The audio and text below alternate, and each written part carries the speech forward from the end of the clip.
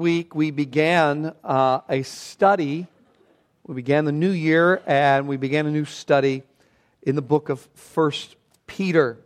And today we're going to pick up with that study, 1 Peter chapter 1. You remember, I hope that we spent some time last week just really introducing this letter somewhat as we considered the author of the letter, Peter, an apostle of Jesus Christ. Now, if you have your Calvary Bible Church app, you can open that, and we have the notes for today there. We're going to make an effort, a concerted effort this year to get the notes out ahead of time, so you can get the Calvary Bible Church app and get those. It's available under media.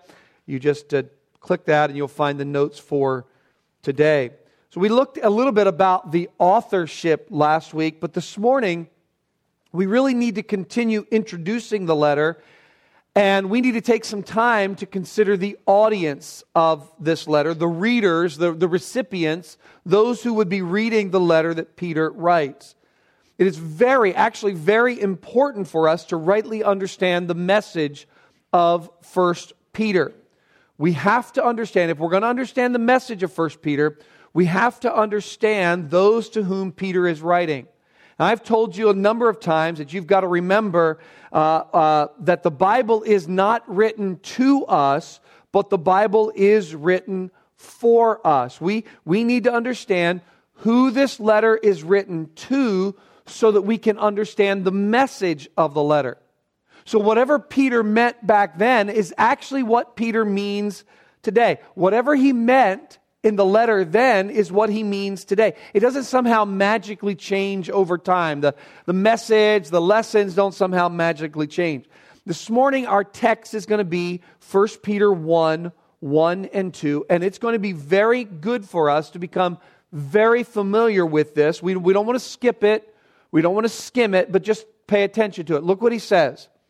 Peter, an apostle of Jesus Christ, to those who are elect exiles of the dispersion, in Pontus, Galatia, Cappadocia, Asia, and Bithynia, according to the foreknowledge of God the Father, in the sanctification of the Spirit, for obedience to Jesus Christ, and for sprinkling with His blood, may grace and peace be multiplied to you. Now, just in that text, you can see on the screen that I'm going to draw your attention to three facts about the audience, 3 facts about the readers, 3 facts about the recipients of this letter. What are they? Number 1, we're going to learn where they are located. So you can expect today to go away from here knowing something about these readers, where they are located. 2, you're going to see that they are loved.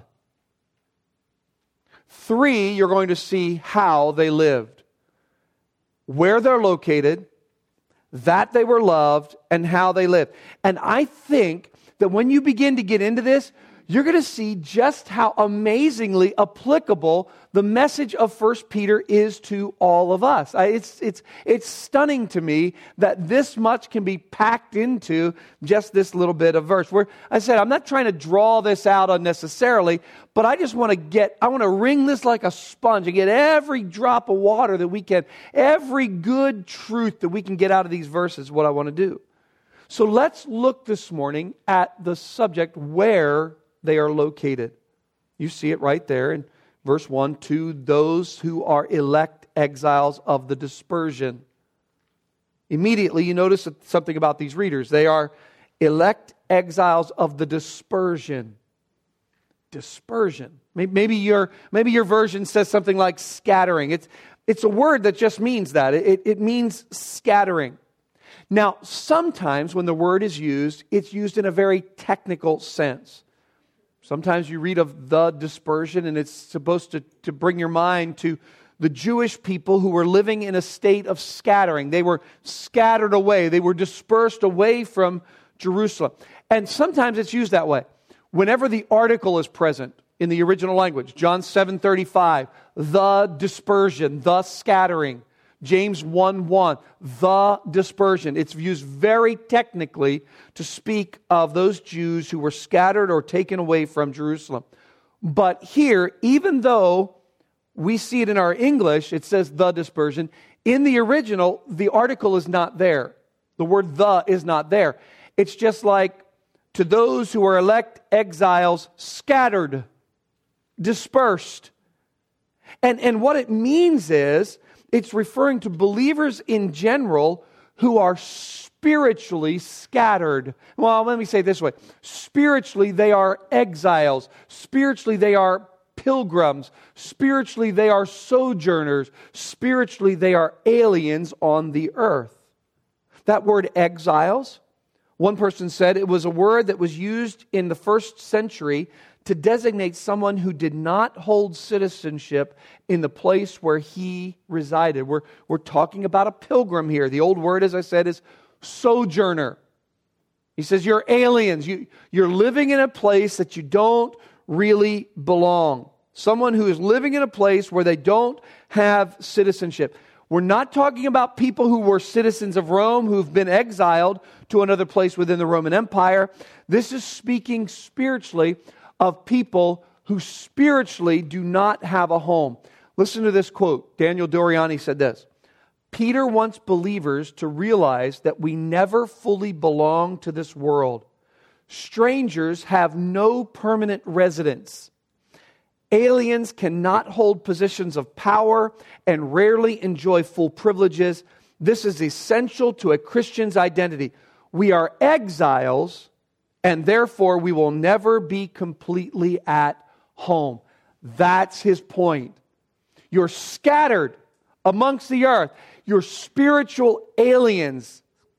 You're scattered about throughout the world. They're just a scattered bunch of people living in a place where they really don't belong. Think about what Paul said. Philippians chapter 3, verse 20. He said, our citizenship is where? It's in heaven, right?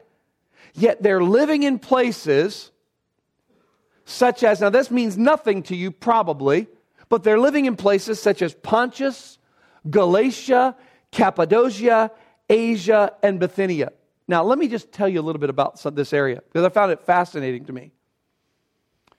It's a really large area. You can see there on that map, and if you can trace it for yourself if you have the maps in the back of your Bible.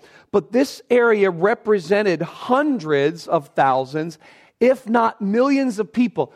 An area of about 750,000 square miles. So if you take the American Southwest from Texas west to California and sort of draw an oval around it, we're talking about that shape or that size of an area. We're talking here about the provinces in Asia Minor. Asia Minor, you know that to be what country? Turkey. So you can see there, you got the Black Sea on the north, and to the west you have the Aegean Sea, and then to the east you've got going to Asia. Now we don't know how many were there, but just that Peter was writing to Christians in this area. He, fun fact, likely used a secretary. Remember we called that word the amanuensis. And he would dictate it, and then the secretary would write it down. His name was Silas or Silvanus. We learned that in chapter 5. But Silas was also the one who carried this letter. So Peter is probably in Rome writing this letter. Then Silas either makes his way on ship or via land and goes up over and goes into Asia Minor and starts delivering this letter to several churches throughout Asia Minor, throughout these 5 provinces. So it was we would call this a circular letter. It was circulated throughout the Roman Empire, received by a large number of believers who were scattered throughout the area. They're spiritual aliens living in a time and place when there was an increasing amount of hostility toward Christians. Now think first of all of that area there in the north, Pontus or Bithynia. That area was a rugged area, a mountainous area in the north of Asia Minor. It's just south of the Black Sea. In fact, if you look at the next slide, I'll just kind of put a circle there on it for you. And again, you can trace those, just go back another slide just leave it there, that's fine. You can trace these areas, as I said, by looking at your map. But if you look there on the north, there's an area called Pontus or Bithynia. Now, what's interesting is Pontus was in the east under the administration of a Greek dynasty. Bithynia, they were kind of joined together, but Bithynia was under a different administration. If you remember hearing from church history about the areas called Nicaea the Council of Nicaea, or the Council of Chalcedon, those cities were located in Bithynia. Now, if you go down south of that, you see the region there called Galatia. Galatia is centrally located in Asia Minor, included many of the cities in which the Apostle Paul ministered, including Derbe, Lystra, Iconium. He was in the southern area, but there's no record of Paul ever going to the northern area of this region of Galatia. Then, just to the east, you'll notice Cappadocia. This is the largest of the Roman provinces in Asia Minor. It was also a very mountainous region, but it was known for its lush fields. So lots of grazing, lots of farmers who had grazing flocks would be there. It was an area known for horses and its mules. Then all the way to the west is the province of Asia. This is the most economically developed of the provinces, located far east. You might know about it because of the 7 churches of Revelation. Remember Revelation 2 and 3? 7 specific local churches. They were located right in this area of Asia. You say, Joe, I did not come here to get a geography lesson today. What in the world are you doing? Well, this is actually incredibly important for you to know. And there are 4 reasons for us to take time to think about where they are located. I just want you to stick with me, and we'll make it through here. I was really helped with this. I listened to a sermon this week by Albert Martin. I think Turner's, you used to have him. I think he might have been your pastor there in Jersey. Great. He's gone to be with the Lord, but just super helped by this. And so I'm really indebted for some of these thoughts to him. But let's just think about where they were located and what this might tell us about these people. Pontus, Galatia, Cappadocia, Asia, and Bithynia. What do you think this would tell us? Well, number one, it reminds us of the promise of the Holy Spirit. Turn with me to Acts chapter 1. We're going to be turning to several places in Scripture this morning, and I want you to follow along. Acts chapter 1. In Acts chapter 1, you remember what's taking place here. We have the account of the glorious ascension of our Lord Jesus Christ. The apostles are there. The 11 are there gathered together with him, and they're asking him a question. Verse 6, they say, Lord, will you at this time restore the kingdom to Israel?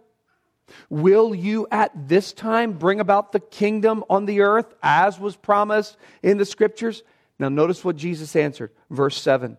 He said to them, it is not for you to know times or seasons that the Father has fixed by his own authority. Not for you to know about this, for God's plan, God's timetable. That's not for you to know. But what is for you, you will, verse 8, receive power when the Holy Spirit has come upon you, and you will be my witnesses in Jerusalem and in Judea and Samaria, and here's the key, and to the end of the earth. Them receiving the Holy Spirit had nothing to do with ecstatic manifestations, but had everything to do with being a witness to the person and work of the Lord Jesus Christ. In other words, the way that them having the power of the Holy Spirit will be manifest would be in accordance to their being witnesses, his witnesses, as they're going from Jerusalem to the uttermost parts of the earth. Now, where's the end of the earth? Where's the uttermost parts of the earth? Well, to many of them living at that time, it would have been to the outreaches of the Roman Empire. And this area of Asia Minor would certainly qualify. Now remember, there were no modern conveniences. No travel conveniences, no internet, cell phones, there was no social media, there were no printing presses or the like.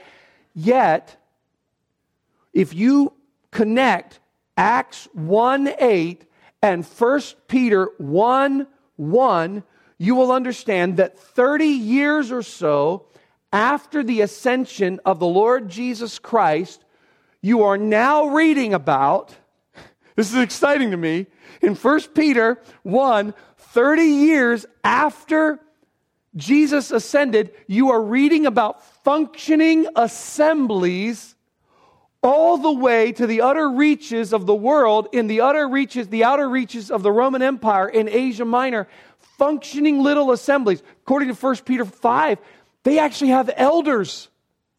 There's elders in the church. There's a functioning church in Asia Minor 30 years after Jesus ascended. How'd that happen? Because there was no Shepherd's Conference. There was no podcast. The MacArthur Study Bible was not widely read at that point. And there's a church. Many. How'd that happen?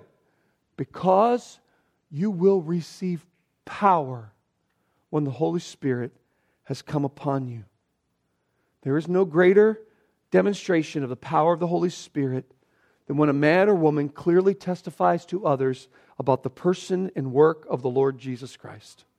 There is no greater power than when a man or woman acts in obedience to the Lord and goes forth both teaching and baptizing in the name of the Lord Jesus Christ. In other words, this fact that we read about Pontus and Galatia and Cappadocia and Asia and Bithynia reminds us of the promise of the Holy Spirit. Exactly what God said He would do, He did. But not only that, well, I already know we're not going to get finished this today, so settle in. Not only that, this tells us about the preaching of the gospel. The reality, think about this, friends, the reality that Peter is writing to churches, however many, however few, in these outreaches of the Roman Empire, tells us that someone, somewhere, somehow preached the gospel in Asia Minor. And we know that the Apostle Paul had some ministry in the southern parts of the area, so perhaps, maybe it was through him that the gospel reached even there. Maybe just write in the margin of your Bible, Acts 2, 9 through 11. Because in Acts 2, 9 through 11, this is what you read. And this is on the day of Pentecost, and they hear the apostles speaking and uttering the wonderful works of God in their own language. And here it is. People, the Parthians, verse 9, Medes, Elamites, residents of Mesopotamia, Judea and Cappadocia, Pontus and Asia. In other words, what's happening?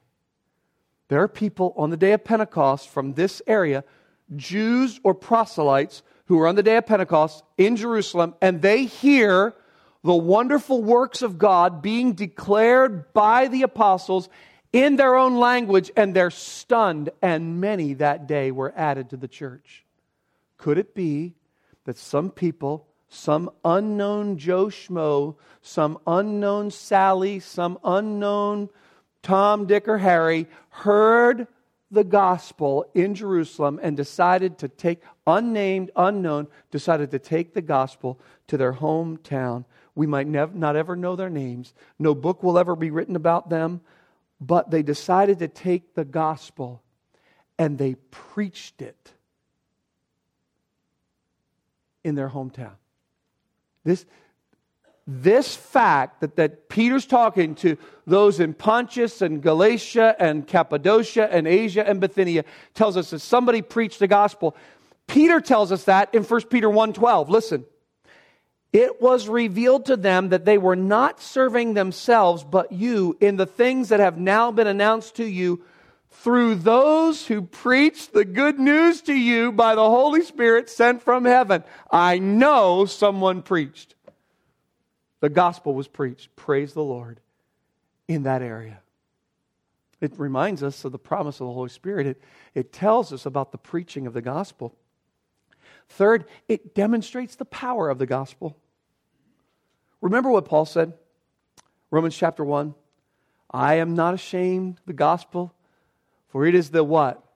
Power of God unto salvation for the Jew first, and also for the Greek. Would you turn with me back to 1 Peter for just a moment? And I want to explain to you the lifestyle that these people in Asia Minor lived. Look at 1 Peter chapter 1, verse 14.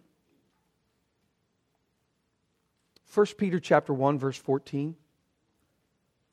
As obedient children, do not be conformed to the passions of your former ignorance. You get a sense of how they used to live? Lusts. They lived according to ignorant lusts. Anybody ever live according to ignorant lusts? Look at chapter 1, verse 18. Knowing that you were ransomed from the futile ways inherited from your forefathers. Futile, pointless, powerless, meaningless religion. I think that the clearest way to see how they lived is in chapter 4, however. Look at chapter 4, verse 3. We'll do in verse 2. So as to live for the rest of the time in the flesh, no longer for human passions, but for the will of God. What are human passions? Look at this. For the time that is, this is verse 4, for the time that is past suffices for doing what the Gentiles do, living in sensuality, passions, drunkenness, orgies, drinking parties, and lawless idolatry. That gives you a picture of how they lived. Sensuality, passions, drunkenness, orgies, drinking parties, and lawless idolatry. These people have been living in unrestrained sin. The words here paint a picture of a gang of drunks. MacArthur says they were wildly acting, swaggering, and staggering through the public streets, wreaking havoc. They were just a despicable bunch living up their fill of sin. But then they heard the gospel. Somebody preached the gospel. And it transformed their lives. They were changed. So much so that they began to experience suffering because of this. If you continue reading in chapter 4, people began to make fun of them. Their friends that they were doing this wickedness with began to malign them and make fun because you no longer run with us in the same flood of sin. People began to make fun of them because they no longer walked and lived their lives in wild-eyed pursuit of the perversity of sin. When Peter says Pontus and Galatia, Cappadocia, Asia, and Bithynia, we're reminded of the power of the Holy Spirit. We are told that someone preached the gospel, and it demonstrates the power of the gospel because they heard it, and it changed their lives. I mean, they were going this way, and then the gospel, and boom, they're changed. Turn over to Colossians chapter 1 for a moment. Colossians chapter 1. Galatians, Ephesians, Colossians. Look at Colossians 1:3 and just look at the change the gospel makes. Colossians 1:3. We always thank God, the Father of our Lord Jesus Christ, when we pray for you, since we heard of your faith in Christ Jesus and of the love that you have for all the saints, because of the hope laid up for you in heaven. Of this hope, you have heard before in the word of the truth, the gospel, which has come to you as indeed in the whole world, and it is bearing fruit and is increasing, as it also does among you since the day you heard it and understood the grace of God in truth. The gospel comes in. It doesn't need to be changed in order to fit the cultural appropriations. The gospel doesn't need to be contextualized. The gospel is universal in its scope. It comes, he says, into the whole world, and it bears fruit, and it's increasing. It just comes in and totally changes lives. You see the demonstration of the power of the gospel? That's what you're supposed to think about when you read these areas. You think how the gospel transforms lives of people in Pontus and Asia, Galatia and Cappadocia and Asia and Bithynia. These people were wild perverts. And now it's gloriously changed. Praise the Lord. But there's something else that this tells us. Galatia, Cappadocia, Asia, and Bithynia. Pontus, Galatia, Cappadocia, Asia, and Bithynia. It warns us. There is a serious, serious warning here for all of us. It warns us of the problem of apostasy.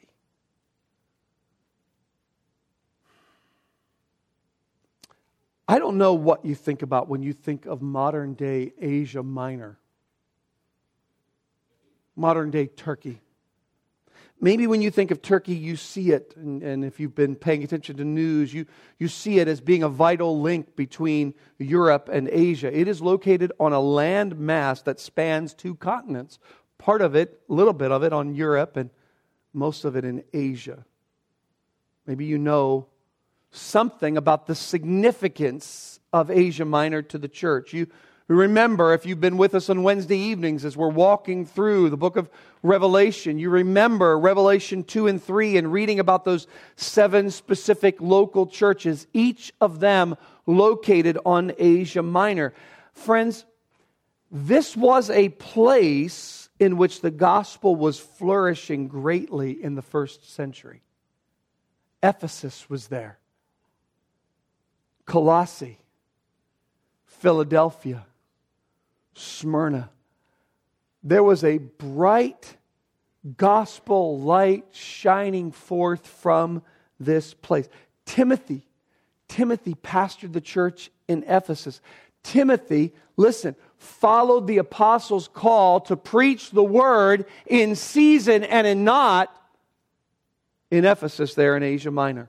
Nicaea, Chalcedon were located in the northern reaches of Asia Minor. This is where there were the great theological councils convened in the 2nd, 3rd century of church history, settling the debate around the nature of the Lord Jesus Christ, affirming the bedrock foundation of the church in the midst of the confusion that was introduced by false teachers.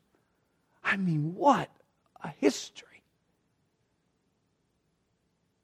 But you probably know today that there are so few Christians in those places. It's estimated that very few of the more than 73 million Turkish Muslims have ever heard the genuine gospel message. Perhaps less than 1%, a percentage of 1%. Of the population of Turkey could be said to be Christian. What happened? What happened to have the influence of the Apostle Paul in the south and the influence of the Apostle Peter in the north, and now what happened? I'll tell you what happened. Go to Acts chapter 20 and I'll show you. I'll do better than tell you. I'll show you. Acts chapter 20. And look at verse 28.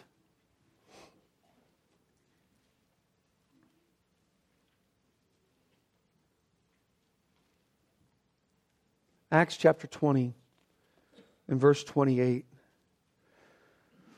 Paul is meeting with some of the elders particularly from Ephesus, this area in the south and in that major region of Asia Minor, the province of Asia. And he's meeting with some of the Ephesian elders. He's meeting with them in a place called Miletus. And he says to those elders in verse 28, "Pay careful attention to yourselves and to all the flock, in which the Holy Spirit has made you overseers to care for the church of God, which He obtained with His own blood. Because I know that after my departure, fierce wolves will come in among you, not sparing the flock. And from among your own selves will arise men speaking twisted things to draw away disciples after them.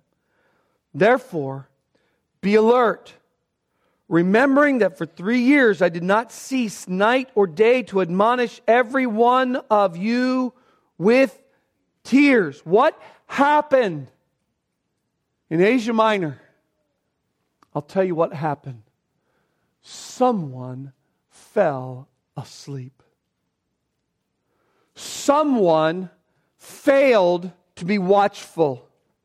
Someone failed to be alert to their enemy, the devil, who was walking around like a roaring lion seeking someone to devour. Listen, Peter is writing to these Christians in these places that tells us that there was once a thriving church there, but today they're few. Very few genuine Christians indeed. The churches, in fact, have decreased greatly in number. Where there was once great gospel light, there is now darkness. And how is that? Paul knew it would be.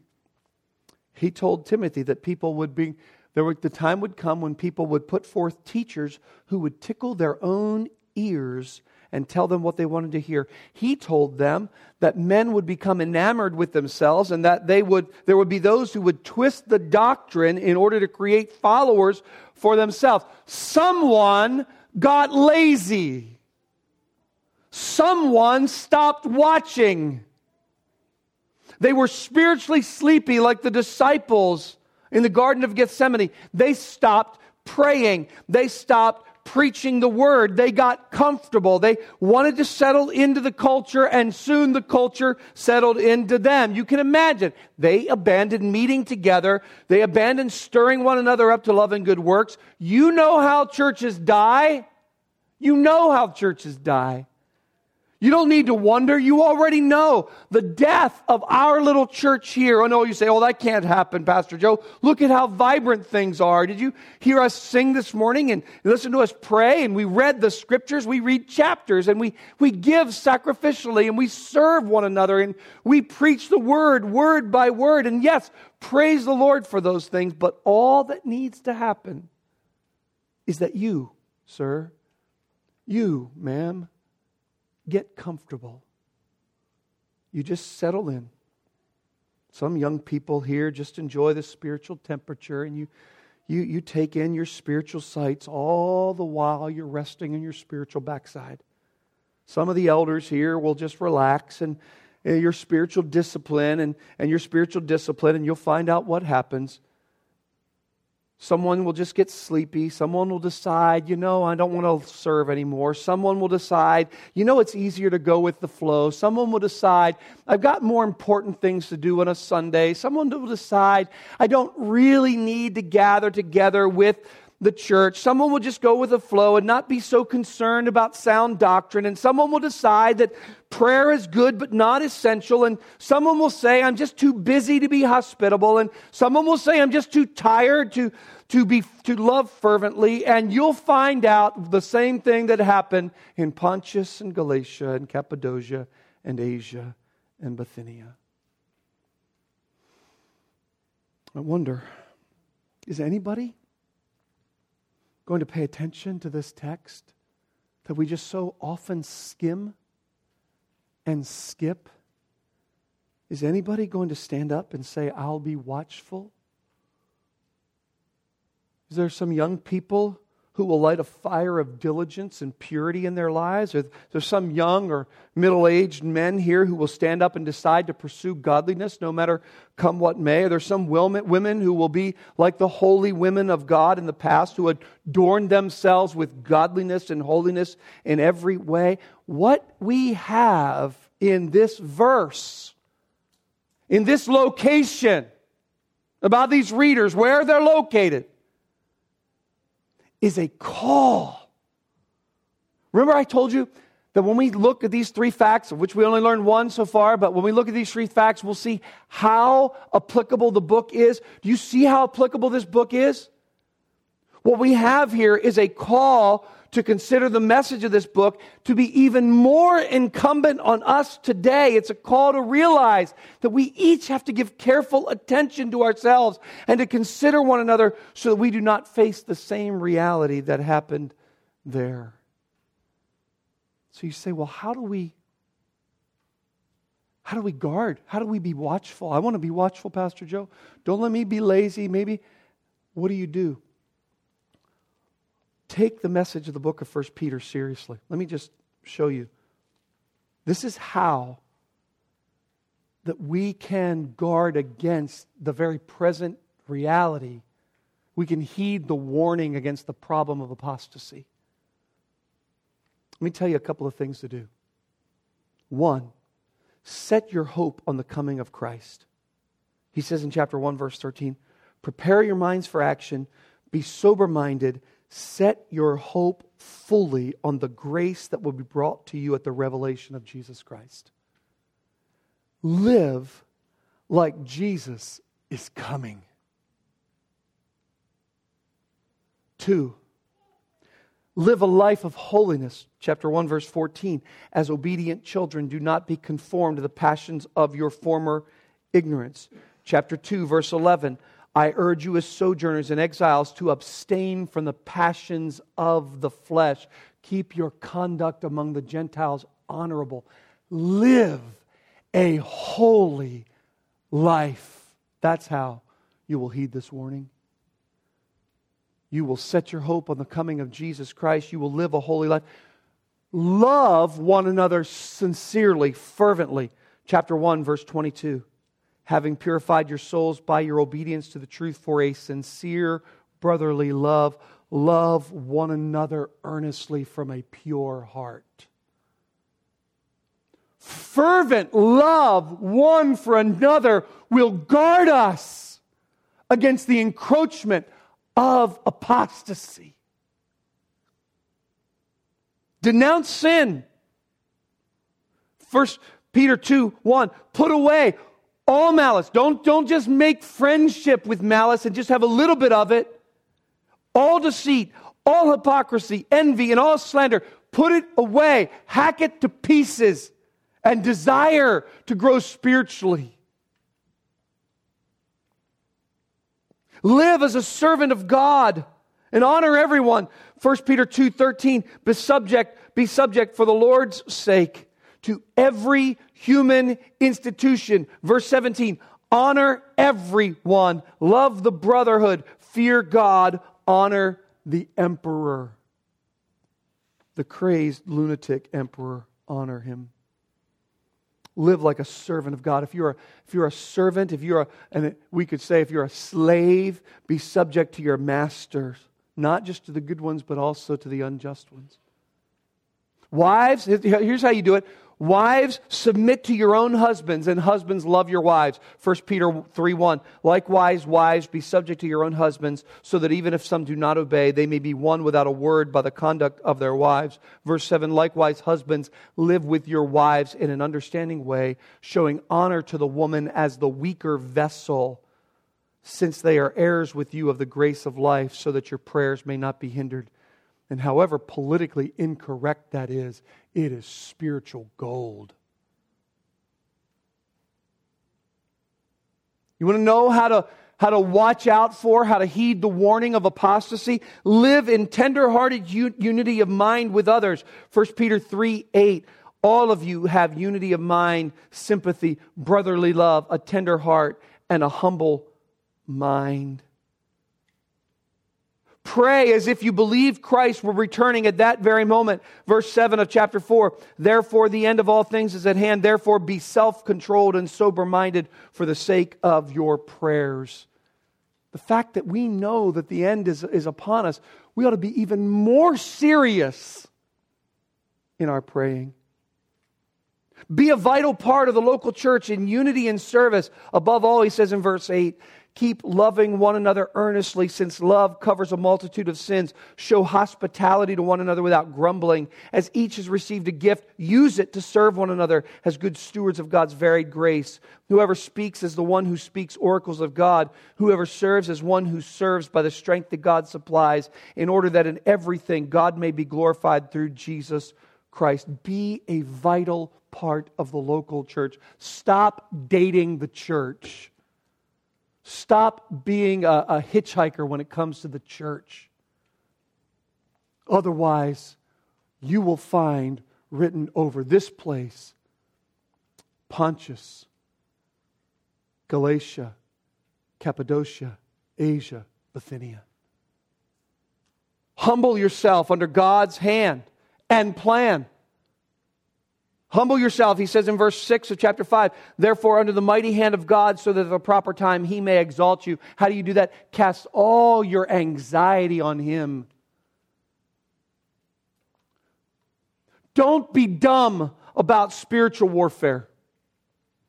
Don't be a spiritual blockhead when it comes to spiritual warfare. Be sober-minded, verse 8 of chapter 5, and be watchful, because your adversary, the devil, prowls around like a roaring lion seeking someone to devour. Resist him firm in your faith, knowing that the same kinds of suffering are being experienced by your brotherhood throughout the world. That's how you heed the warning against apostasy. And that's the first truth. We only have 2 more, and it's not even tomorrow yet, so let's keep going. No, I'm only kidding. We're going to stop there. And we'll look next week, not just where they were located, but we'll see that they were loved and how they lived. Let's pray together.